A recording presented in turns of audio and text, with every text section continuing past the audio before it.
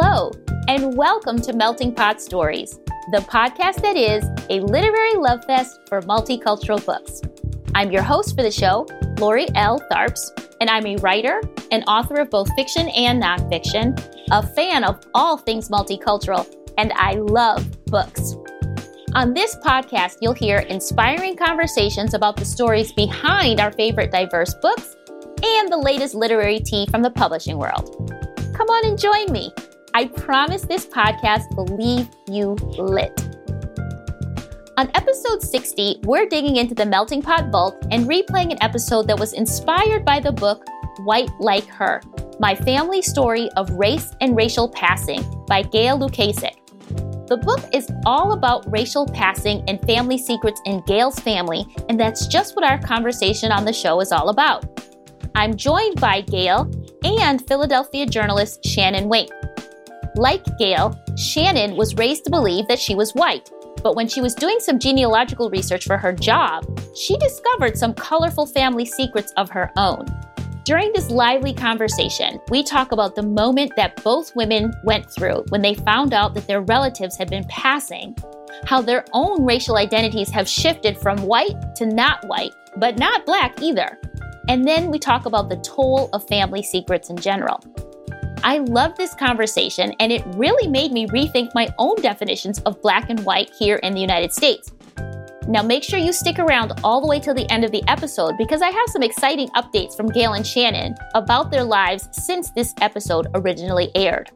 But before we get to that conversation, let's take a Melting Pot minute to catch up on what's going on in the world of multicultural books. Hey book lovers! What you reading these days? I would tell you what I was reading, but I'm not going to because I'm not enjoying it. Yeah, it's one of those situations. I bought a book just to get me through the winter doldrums. It was supposed to be an easy read, but it's not. I'm not enjoying it. It's not an easy read, and I have to admit that I am just skipping pages, getting to the good parts, getting to the parts that I wanted to read about, which is kind of a romance. But it's just not that prevalent in the story, and that's what I thought it was going to be. So I'm just paging through all the other plot points just so I can figure out if the guy and the girl are going to get together. Now, once upon a time, I would never do this. And I was just wondering, what do other people do when they don't like a book that they're reading, when it doesn't live up to their expectations? Do you keep reading anyway? Do you throw the book to the side? I have realized in my almost 50 years of time on this planet that life's too short to read books that don't grab me, that don't engage me, that don't live up to the promise.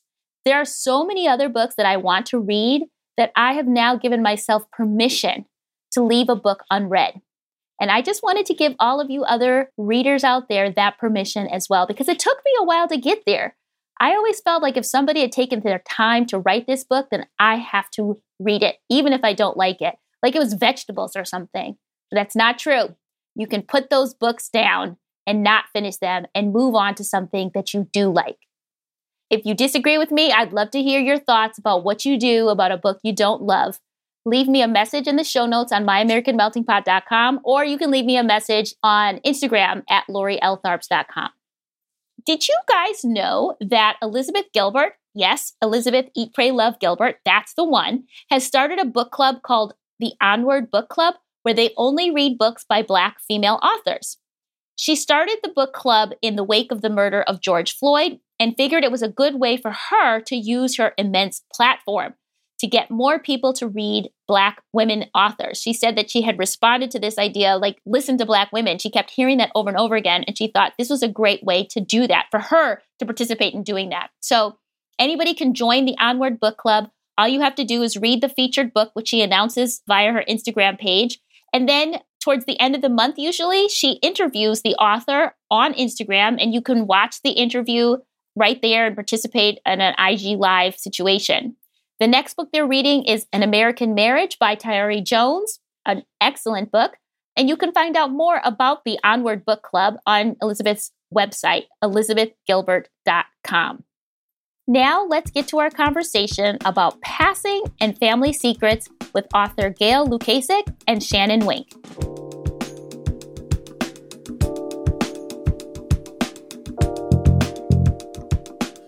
let me begin by introducing my guests. Shannon Wink is a Philadelphia native who's devoted her life and her career to telling the stories of the city and the people in it. She's the Senior Digital Content Manager at Visit Philadelphia, the city's destination marketing organization. Prior to that, she spent 10 years as a journalist exploring as many corners of the city as possible and teaching young reporters at Temple University along the way. Welcome to My American Melting Pot, Shannon. Thank you. Also, we have Gail Lukasik. Gail was born in Cleveland, Ohio, and was a ballerina with the Cleveland Civic Ballet Company. She has worked as a choreographer, freelance writer, editor, and college lecturer. She is the author of several mystery novels, as well as her latest book, which we are talking about today, White Like Her, My Family's Story of Race and Racial Passing. White Like Her was named by the Washington Post as one of the most inspiring stories of 2017. Welcome to My American Melting Pot, Gail. Thank you, Lori. So I have to actually begin this podcast because we are speaking and people aren't actually seeing us. I'm actually going to ask both of you guests to describe what you look like so that our listeners can have a visual of you as you're telling your stories. Shannon, can you start? Sure. I look pretty white.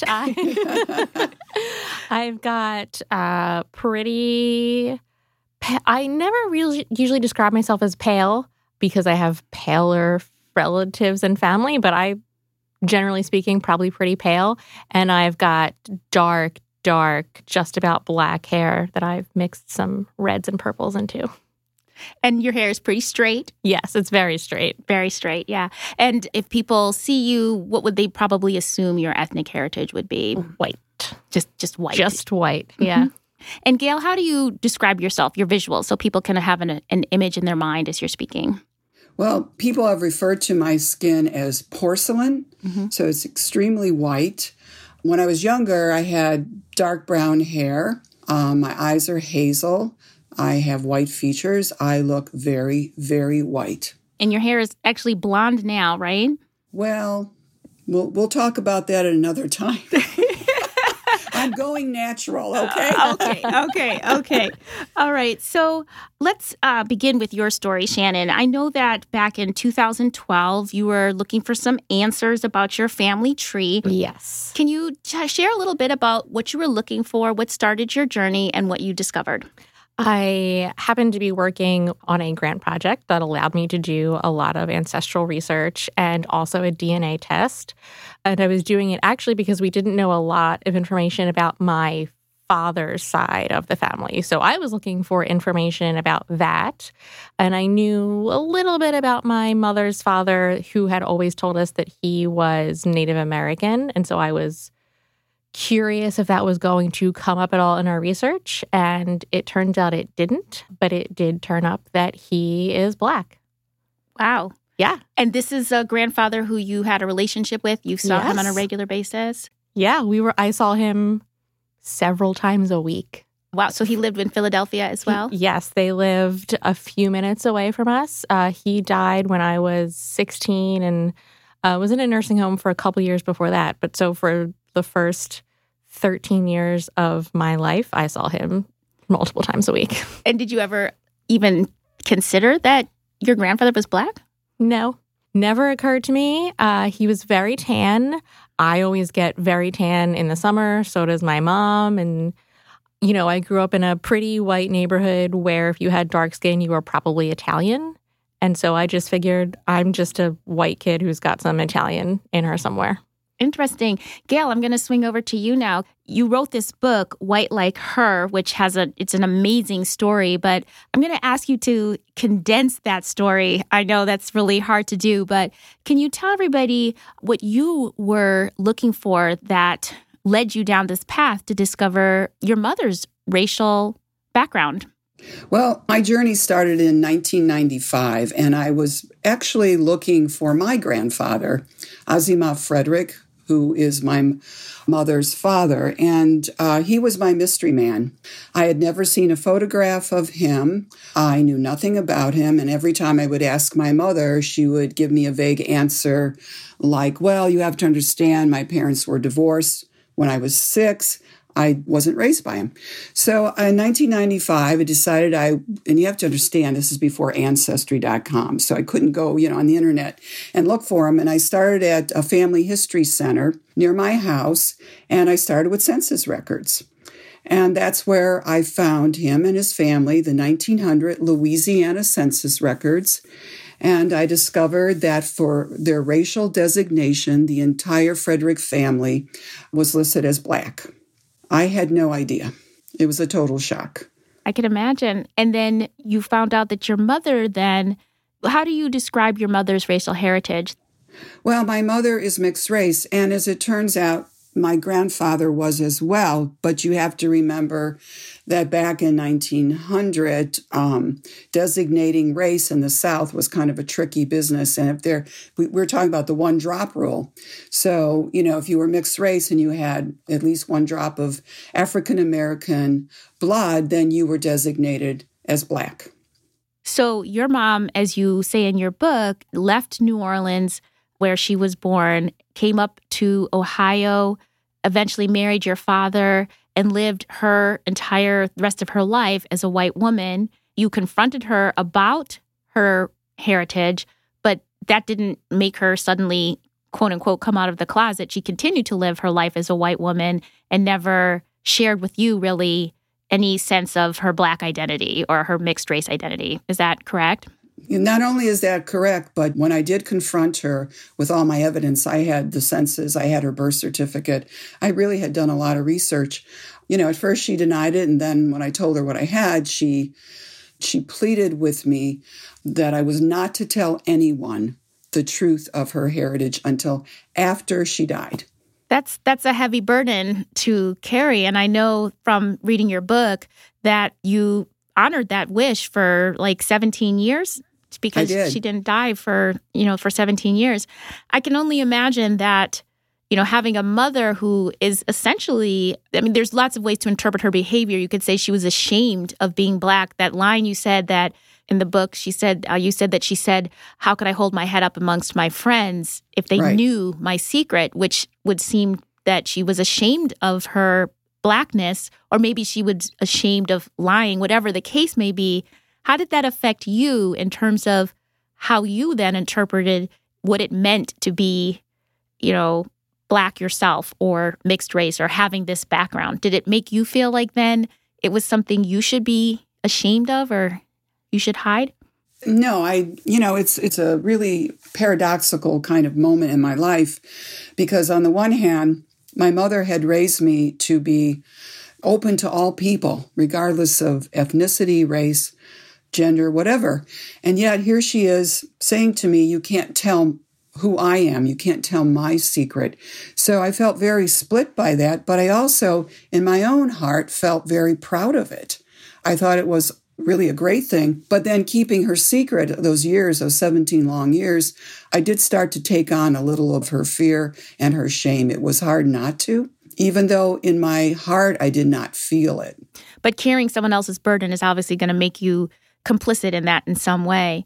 Shannon, what about you? When you discovered that your grandfather was Black, first of all, how old were you when you found this out? I was in I was 24, 25. Okay. Yeah. So what was your reaction and what'd you do with the information? I was not totally surprised because I had set myself up for how many white people say they have Native American ancestors, so there's no way this is going to be a real thing. So I was expecting that that's not what was going to come up in these results. So in that way, I was kind of just, whatever you tell me, I'm ready for it. More, I just felt and still feel like I am missing so much of this story that I felt like, oh man, I really missed an opportunity to get to know my grandfather as an adult to connect these dots. And I know that your grandfather, not only did you find out that he was African American, but that he also had a very illustrious jazz career. Was that something that you knew about before, or was that something that came up in your research? And can you talk a little bit about that part of his life? Yeah, he was cool. I knew that he played music, that he was a musician and identified himself as a musician. And I knew that he was friends with Dizzy Gillespie. I did not know that, for example, he went on a Middle Eastern tour with Dizzy Gillespie and Quincy Jones and had this amazing career and is referenced in Dizzy Gillespie's book. And I wasn't aware of his true fame until this project. And so what did you do with the information? Did you keep it to yourself? Did you share it with your family members? Did you ask your grandfather? Or he had passed already when you... Okay. Yeah. Okay. So what did you do with the information once you found it out? So I shared it with my family, with my mom. It's just my mom, and she's got a sister who we don't see that often. So I don't have a close relationship with her to be able to even connect those dots. And the feeling was just sort of like, oh, okay, because we don't have any living relative to kind of make this real for us. It's just a piece of paper with some results on it. We haven't been able to take it any further with an experience. So the question that I want to ask both of you, which I think is so fascinating and what I'm always interested in when I say that this show, we want to talk about identity politics, this is one of those things talking about, what does race, what does identity, what do terms like black and white really mean? I'll go back to you, Gail. Does this information, finding out that your mother was passing, that your mother was mixed race, did it change your sense of your identity? Do you still identify as a white woman, or do you think of yourself now as a woman of mixed race heritage? How do you identify now? That is such a complicated question. And I want to start my answer by saying that I think of race as a social construct. And I'm asked this question a lot when I do book talks or give presentations. People want to know, well, so now that you know this, how are you identifying? And I always have to sort of unravel the question and explain what I think about race. And I also tell them, if I was to think about it socially or culturally, then I'm white because I was raised in a white neighborhood. I was, that's where I was raised. So that's the cultural end of it. If I think of it in terms of my mother's family, I'm mixed race. And that's the truth. And, in the book, as you know, I trace the family all the way back to the early 1700s in Louisiana. And all along that trail of genealogy is mixed race. And when you're looking at that, I'm also looking at what's going on in America at that time. And to understand what my mixed race ancestors went through becomes very transformative for me. So I'm trying to give you a full answer because I do think of myself both culturally as a white woman, but genetically and ancestral, in terms of my ancestors, I'm mixed race. That's really interesting. And I really like that you've broken it down like that because, like you said, it is a social construct, but you're culturally white. You were raised white. But if you look at your ancestry, you can't claim whiteness if you are of mixed race heritage, which you are. I really like that. You said it was transformative. What do you mean by that, transformative? I've been on such a journey since I first discovered it, then my mother's, keeping her secret and then writing the book and being on Genealogy Roadshow and all the things that I've just experienced. And when I sat down to write the book, suddenly history, we all know our history, right? And I knew about, enslaved people. I knew about slavery. But suddenly this becomes visceral for me because it's no longer a history lesson. It's the history of my family. So that is very transformative. And, in the book, I knew I would discover an enslaved person. I discovered two. And Marta, my enslaved ancestor, when I read her manumission documents, I was furious. I had a gut reaction to it. Because that's my ancestor we're talking about. That's not someone in a history book. So for me, it's very transformative. And it really makes me think about race in a whole different way. I can imagine. Shannon, what about you? Do you consider yourself white? Did you change like a feeling of who you were in terms of like racially? Do you pause now when somebody refers to you just as a white woman? Like, how has this, if at all, changed the way you see yourself and or the way you see your racial identity? I do have that pause a little bit. I think my feelings about it are evolving, especially because we live in such a different kind of world now than we did in 2012 when I was doing this research. I'm white with an asterisk, maybe? I don't, I have this feeling of pride about this piece of my ancestry, but I know nothing about it and I didn't experience it and I don't have a relationship with a living person to connect that to. And similar, I was raised white. I thought that I was white. We all did. And so I don't feel like I've earned any kind of ownership of being able to say anything other than I'm white, except that I don't want to deny this piece of myself. Right. It's really complicated. Yeah, that's really interesting because you said that if you walked around and tried to tell people that you were Black, first of all, you don't look Black, you don't experience the world as a Black woman, and you don't have a living connection to Blackness. So you would probably get chastised if you tried to claim Blackness. Totally. But if you tried to deny it, people would be like, oh, what's wrong? Oh, you're not, you're right. Ashamed of your Blackness right. now? Like, you can't talk about, So it is very tricky, isn't it? It's not something that you can really be public about as you try to figure it out. Like, you can't, oh, Iyanla fixed my life. Like, I'm this white person who needs to connect with her Blackness, right? I mean, you're not going to get a lot of sympathy or necessarily understanding. Gail, Can I add something to the conversation? Please, jump in. Based on a personal experience that happened to me when I was at the start of my book tour. I was in St. Louis and talking about White Like Her, and I had a mixed race audience, which was great. It was wonderful. And as usual, at the end, I'm asked the question, well, how do you identify now that you know everything? And the woman who asked me the question was an African-American woman. And this was the first time, this was very early, so it was the first time I was asked the question. I was still a little uncertain.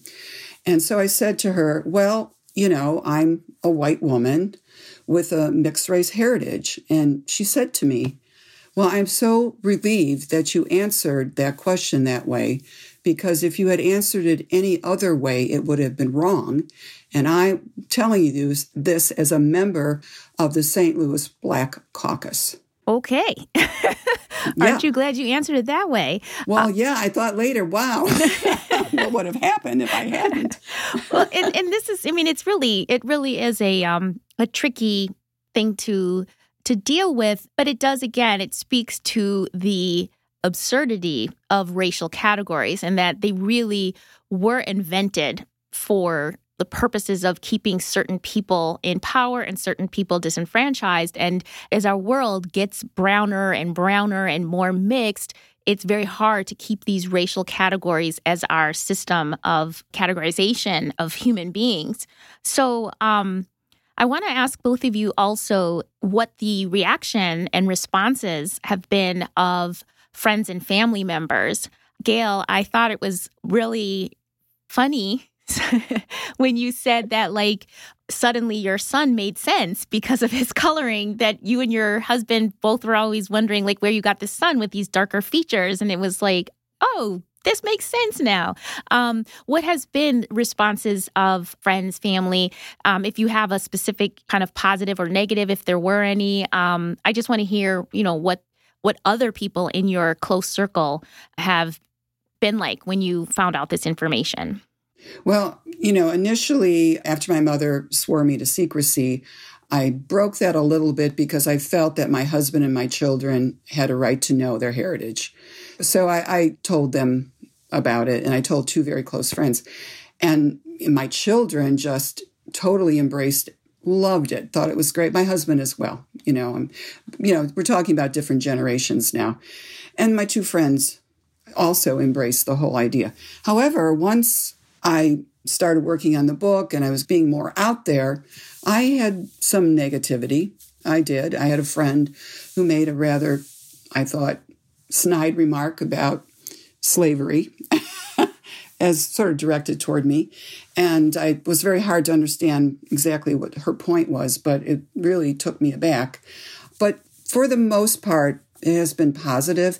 And it's funny, I went to Parma, Ohio, that's where I grew up, and gave a book talk there last June. And I had two cousins come who had not known. My father's family knew nothing about this. They assumed my mother was white. And they came. It was so nice. And I said, what do you guys think? And they go, oh, we just think it's great. So that was very positive. And that's interesting because if people haven't read your book yet, that your father, you said he had some very bigoted views about Black people. So that must have been a little relieving to know that members of your father's family didn't look down upon this knowledge. Well, again, you have to think about generations. My cousins are of my generation, not of my parents' generation. So I think and I believe and I hope we're evolving with the generations. Right, definitely. We're not thinking the way we used to think. And Shannon, what about you? What's been the response of family, friends when you shared this information? And you actually, as a journalist, you put this out, you wrote an article about it. It was you did a radio show about it, I believe. So What was the response? It's been almost entirely positive. A lot of my friends think it's cool and interesting that I got to do this research and that I got some answers, but still some questions. And my brother and I are very curious and would like to do more research. We only really went back as far as my great-grandparents, and so we don't have a lot of real history there that we know about. I think it's a challenge for not just me, but my entire family. My mother and her sister also found out in 2012 that their father and they are Black. And so to have him already have passed and to be living among this secret, I think is really hard to kind of change your perception of a person and to live with this knowledge of, I didn't know anything about this person, and he kept it a secret for who knows what reasons from his family, who knows what pain was behind that. And that's been hard to not be able to talk about it openly and to, I think for my parents to have to live with this person who they knew for their whole lives, and we're missing a huge, huge, huge, identifying piece of their story. Yeah. And for Gail's story, she kind of found this out and she's the most person affected. But for you found this out, but really your mother and her sisters are more affected. I mean, it's their father. Right. You had 13 years with him. They had a lifetime with him. Right. So they have to process that differently. I want to know from both of you, and again, I know a couple of little anecdotes that you guys have shared, but were there things that suddenly made sense to you guys once you found out this information? Shannon, I'm looking at you because you said something about that you get really tan. And full disclosure, Shannon was a student of mine many, many years ago.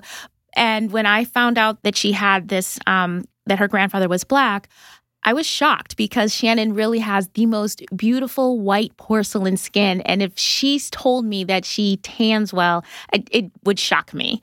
So tell me a little bit about, how certain things fit into place, even though you would have never suspected that your grandfather was Black. Yeah, so I do tan very well, very easily, as does my brother and my mom. And one of the first things I thought of when we found this out was when I was a kid, we had a swim club membership, and there were families that we only saw during the summer. And so we had this family who'd we'd known for years and years and years, and the boy was my age, and he only saw us in the summer when we were all very tan. And one day, after we had known them for years, his mother asked him to take a towel or something to my mom, and he said, "Oh, the Black lady." Whoa. And we, at the time we were like, yeah, she's really tan. And there was exactly one Black woman who was a member of the swim club. And so this is what his perception of being Black was. this tan woman. And that was the first thing I thought of when we found this, was like, okay, someone else noticed it. And we were just late to catch on. Yeah, that, there's a hint.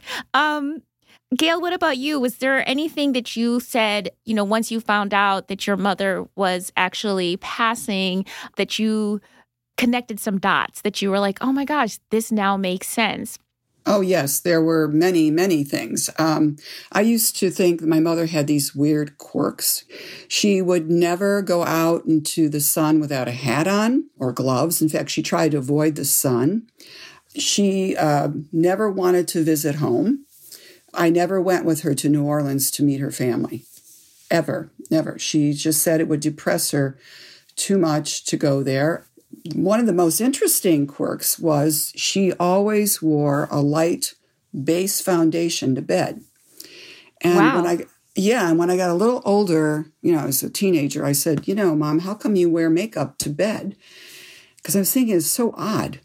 I'm like, I don't want to wear makeup to bed. So, and she looked at me and with a straight face and she said, well, Gail, you never know if you'll get sick in the middle of the night. And when they come with the ambulance to take you to the hospital, you want to look your best because you'll get better treatment. Wow. Oh, wow. Wow. Yeah, that was her story. And, when I was young, I bought that. Later on, I started thinking, this doesn't make any sense to me. Well, this is, I actually hear that story and I hear two things in there. I hear the excuse to wear makeup so that she's always looking, light enough. But I also hear that feeling like you won't be treated properly because of the way you look. And even though she was making it about, like beauty or, looking nice, that's definitely something as a Black woman, there's always that, we call it respectability politics. Like you deserve to be treated poorly if you don't do your hair nicely or look good when you go out because people are always going to judge you as a Black person more so than anyone else. So you have to look good. And so I hear two different kind of things in that anecdote, Gail. So, well, I think you're right. I think you're absolutely right. And that's exactly how my mother approached her life. About appearance was everything for her. Not just going to bed, just to be out in the world. Her appearance had to be a certain way. And she was very, very meticulous about it. Yeah. So when you guys, both of you, Shannon, you mentioned, you kind of alluded to the fact that, life has changed since 2012. And I'm assuming you meant that it seems that we're in a much more volatile political situation, that racism has become kind of acceptable in a lot of ways since 2016. This administration has seemingly allowed people to be more publicly racist.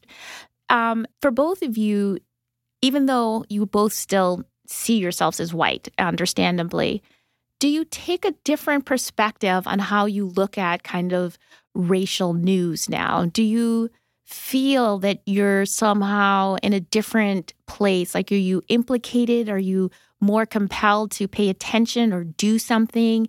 How do you kind of ingest this climate that we're in now? And do you feel yourself in it in a different way than you were, either consciously or subconsciously? Whether you're doing anything or not, do you feel it differently?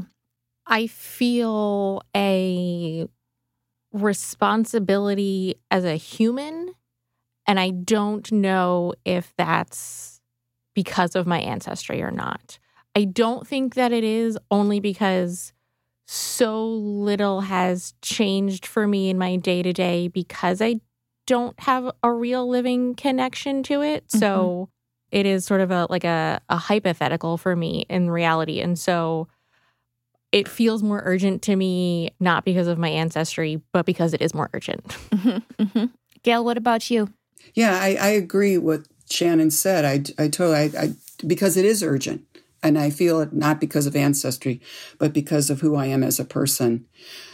However, though, and we haven't talked about this part of my story, part of my mother's passing, there was a hidden family that I was able to connect with in 2015, that my grandfather had a second family that I knew nothing about.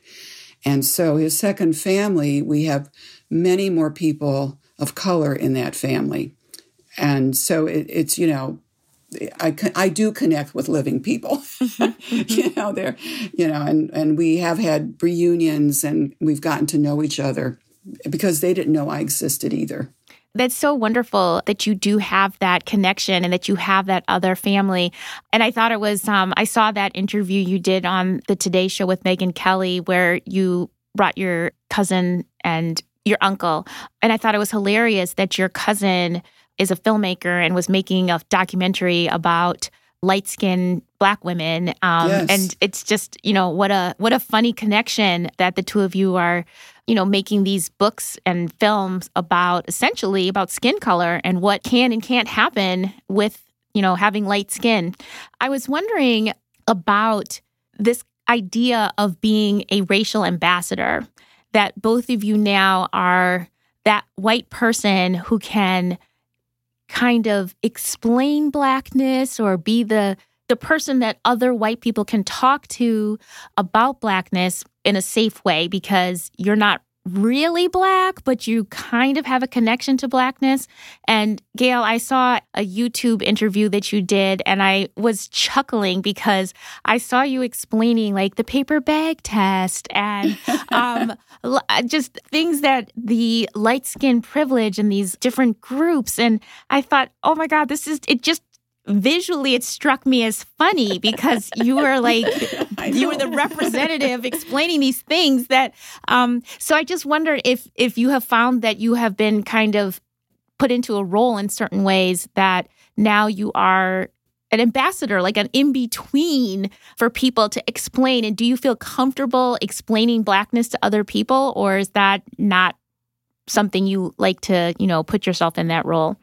Here's how I approach it. And let me just say, first of all, that I never expected to be in this role when I wrote the book. This has come because of the book and, you know, all of that. I didn't expect it. So, but yes, I am that person. That's what happened when I do a lot of talks. I mean, nonstop. In 2018, I gave over 22 talks and traveled around the country. And you're right. When I stand up there and talk, people are staring at me and they're thinking, she's so white. I know because they say it to me, you're so white. And yet I'm telling them this story. And to me, as a writer, I'm not a preacher. I'm not a politician. I'm a storyteller. And when I do that, when I just tell the story, people get it. They hear it. It's got a human element. It's got emotion. They understand. And I've had people come up to me afterwards, white people, at least I'm assuming they look white, say, I had no idea, or thank you for telling me that. This gave me another viewpoint on race, or, you know, which is my favorite thing to hear. So, yeah, I've somehow become, you know, not reluctant, but I've been put in this position of ambassador. Yeah, yeah. Shannon, what about you? Do you feel like, especially as a storyteller, as a writer, as a journalist, do you feel any kind of responsibility or even just interest in trying to tackle some of these issues or tell some more stories because you now have this perspective that other people don't necessarily have? Yes, I think that interest has grown, and I don't know where that line is between it being something that I'm just more personally interested in exploring and just feeling like now is the time more than ever that we need to be elevating these stories and these voices. But I do often find myself in these situations where, because I am the storyteller in a group of friends who are like not, you know, staring at Twitter all day like I tend to be, when these conversations come up and they don't know what to ask or how to say something, I have some kind of answer because I feel close to and have read and have tried to tell these stories, but I don't, at the same time, don't feel qualified to be doing that. So I'm constantly trying to say, like, you should read this, you should talk to this person, and just trying to be the connector. I'm also wondering, so Shannon, you are, I mean, I don't mean to get all into your personal business, but if you had children one day, hypothetically speaking, what do you think you'll tell them about their ethnic heritage? I know your husband is also a white man. Yes. What do you think you will share with them? Like, will this be part of your family story now? Oh, totally. Yeah, I'm going to tell them everything. And I hope that by the time that point comes around, I will have been able to do more research so that I can answer more of their questions as well as my own. So it doesn't stop with like, well, we did this DNA test and we found out that my grandfather is Black, and then we kind of stopped. I would love to have even more to be able to share with them. Yeah. And Gail, you just said something that made me chuckle, but do you feel like you have now that tendency to look at people now and go, I wonder if they're part Black? Like, they have something about them. Like, do you feel like you do that now that you know how nobody would necessarily look at you and think, yeah, that woman is obviously of mixed race ancestry? Do you feel like you suddenly are looking at people differently now? I don't think I'm a good judge of that. And it's funny because, again, I'm talking to a lot of people, and I've had African-American people say to me, oh, I could tell your mother was passing. I could just take one look at her, and I knew exactly what was happening. And I'm thinking, I was like, look at her hair. I was like staring at her picture, and I'm like, I see it in the hair. I definitely see it in the hair. Mm-hmm. Right. But her hair wasn't like that one. You know, she straightened it out, and that's a picture of her in her New Orleans days, but they would say that to me, and I'm thinking, I didn't see that. So it's, I guess it's all in what your perception is. And so I don't think I'm a good person to make those kinds of assessments about people. Though, however, having done all this research, I do know that if your family has been in the South that far back, you're more than likely mixed. More than likely, because that's just the way it worked. Yep, absolutely. So without asking you guys to solve all the problems of the world, what do you think in general about race? Because you guys have both kind of completely turned the concept of race upside down.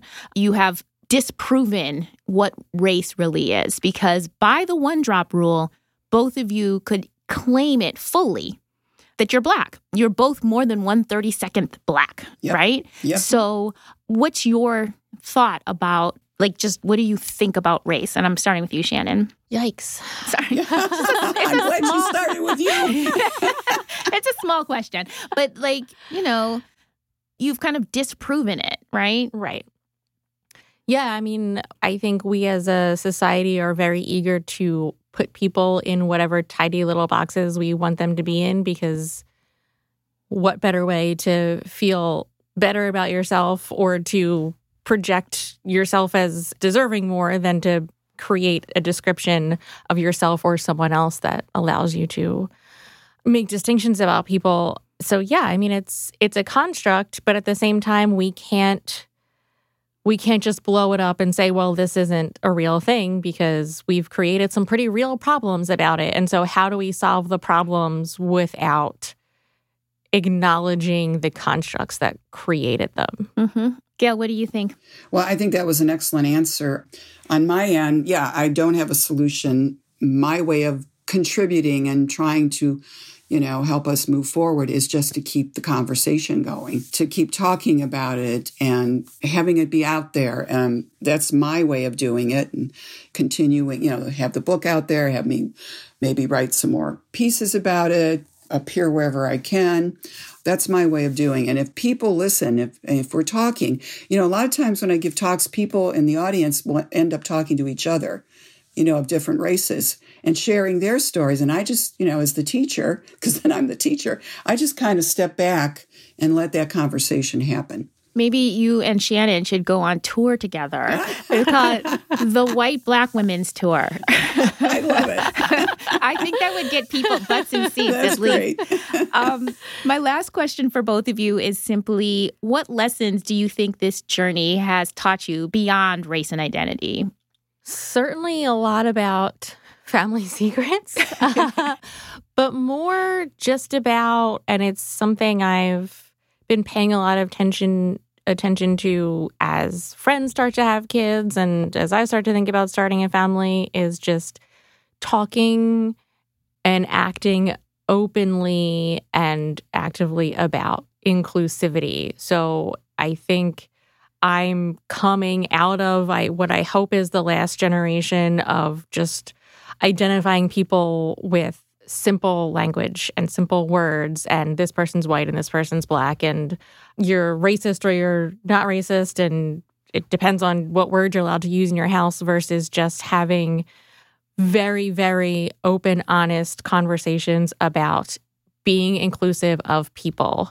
You know, I came from a house where there was no racism, but there was also no discussion about, like, we need to include everybody. Mm-hmm. And so I am very consciously thinking about that and trying to move in that direction myself. Gail, what about you? What has this journey taught you beyond, talk about race and identity? Well, I feel like I'm still on the journey for sure, and still evolving and learning as I go along. I think to be open to what I'm going to hear or learn and share. And that's what I'm trying to do.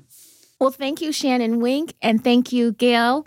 I want to ask you both to tell our listeners how they can maybe find out more about your work, if you're going to write any more books, Gail, or to hear more about how you're going to spread the word about White Like Her.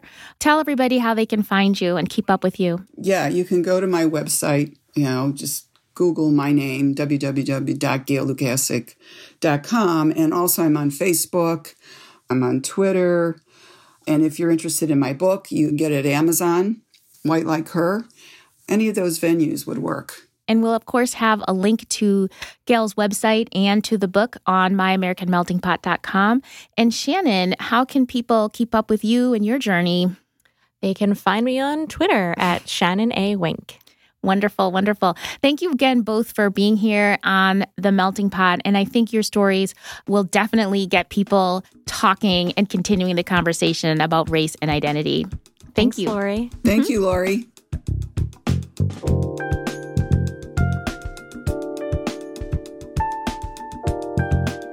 Woo! Didn't I tell you that was a good conversation? I hope you enjoyed it. I still think about Shannon and Gail's stories, what it must feel like to go from believing you were white to finding out that you were not really white. But also, both women said that they still feel white because that's what they are. And it essentially proves that race is a racial construct. Biologically, these women are not white. But what does it even mean? I just think that both of their stories are so interesting, and it's so telling how, in essence, they both don't feel any different. And how could they? How could they when they have been raised, as Gail said, as culturally white? I'm really happy that Gail decided to write her story down, though, in a book so that her story could be shared and read by so many people and inspire other people to start talking about these stories. Because I think Gail said this, that, if you're from the South and from a certain era, you are also coming from a mixed race heritage, whether you acknowledge it or not. It's very likely we're all a lot more mixed than we think. And I'm glad also that Shannon published her story so that other people could read and learn from it. And that's why I always say that multicultural stories matter and books can change the world. These are the kinds of stories that really get people to start questioning and hopefully maybe even changing their concepts and ideas about race and racism. So that episode was recorded way back in January 2019. So I decided to check in with Shannon and Gail to see what was happening in their lives. It turns out Shannon is going to have a chance to live out her promise to tell her future children all about their Black past, because Shannon actually had a baby this summer. And she is still actively searching for more information about her grandfather's family. Congratulations, Shannon, and good luck with your continuing investigations. And Gail has some exciting news to share about her book, but I'm going to let her tell you all about it. This is Gail Lukasik. Since I was last on American Melting Pot, there have been some updates with my book, White Like Her, My Family Story of Race and Racial Passing, that I'd like to share with you. Recently, White Like Her was optioned for a TV dramatic series. I'm pretty excited about that. This month, the paperback version of the book will be available on Amazon. And I just completed my first Gothic historical mystery titled The Darkness Surrounds Us. I've also been doing a lot of Zoom appearances, one of which was on WGN TV Morning News, where I talked about racial inequality. For more updates, please visit my website, www.gailukasik.com. Thank you. Congratulations, Gail. How exciting, a White Like Her TV series. I will totally be tuning in when that comes out.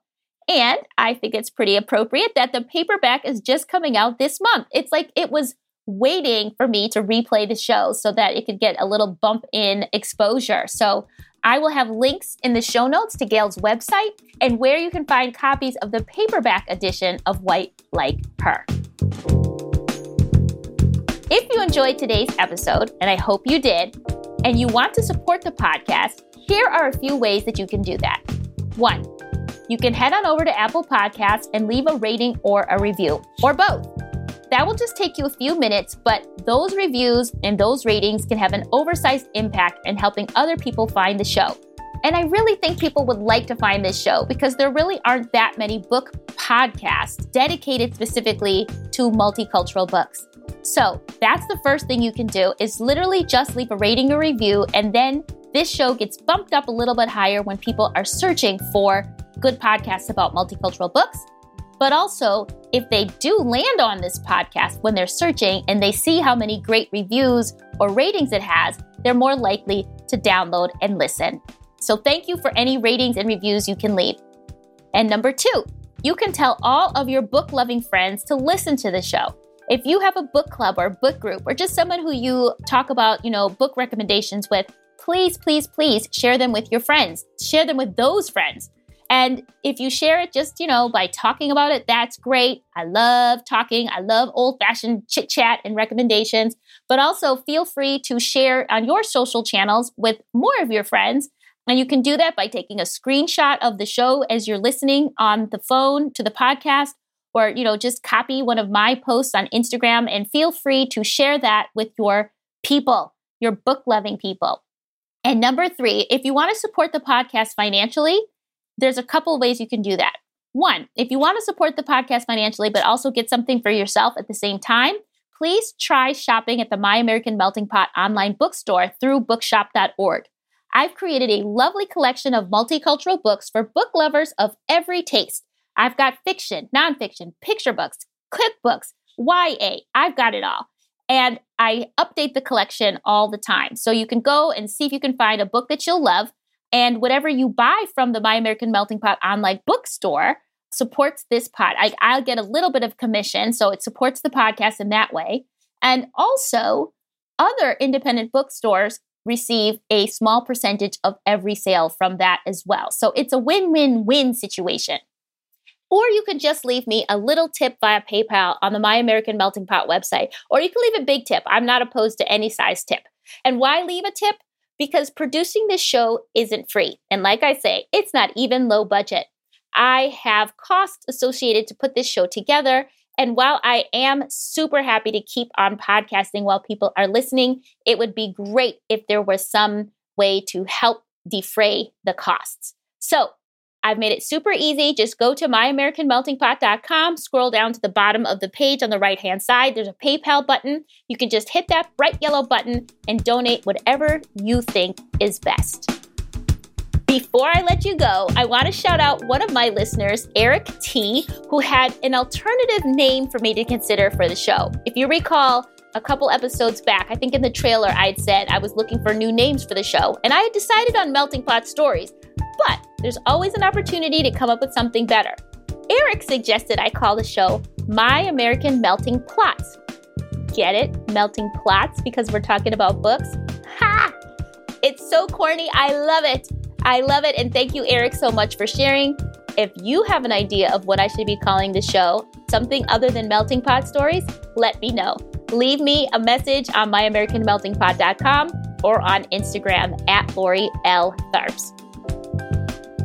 Melting Pot Stories is produced by me, Lori L. Tharps. Our editor and technical director is Brad Linder. Our theme music was composed by Sumi Tanoka. Thank you for listening. I'll see you next Friday. And until then, always remember that multicultural stories matter.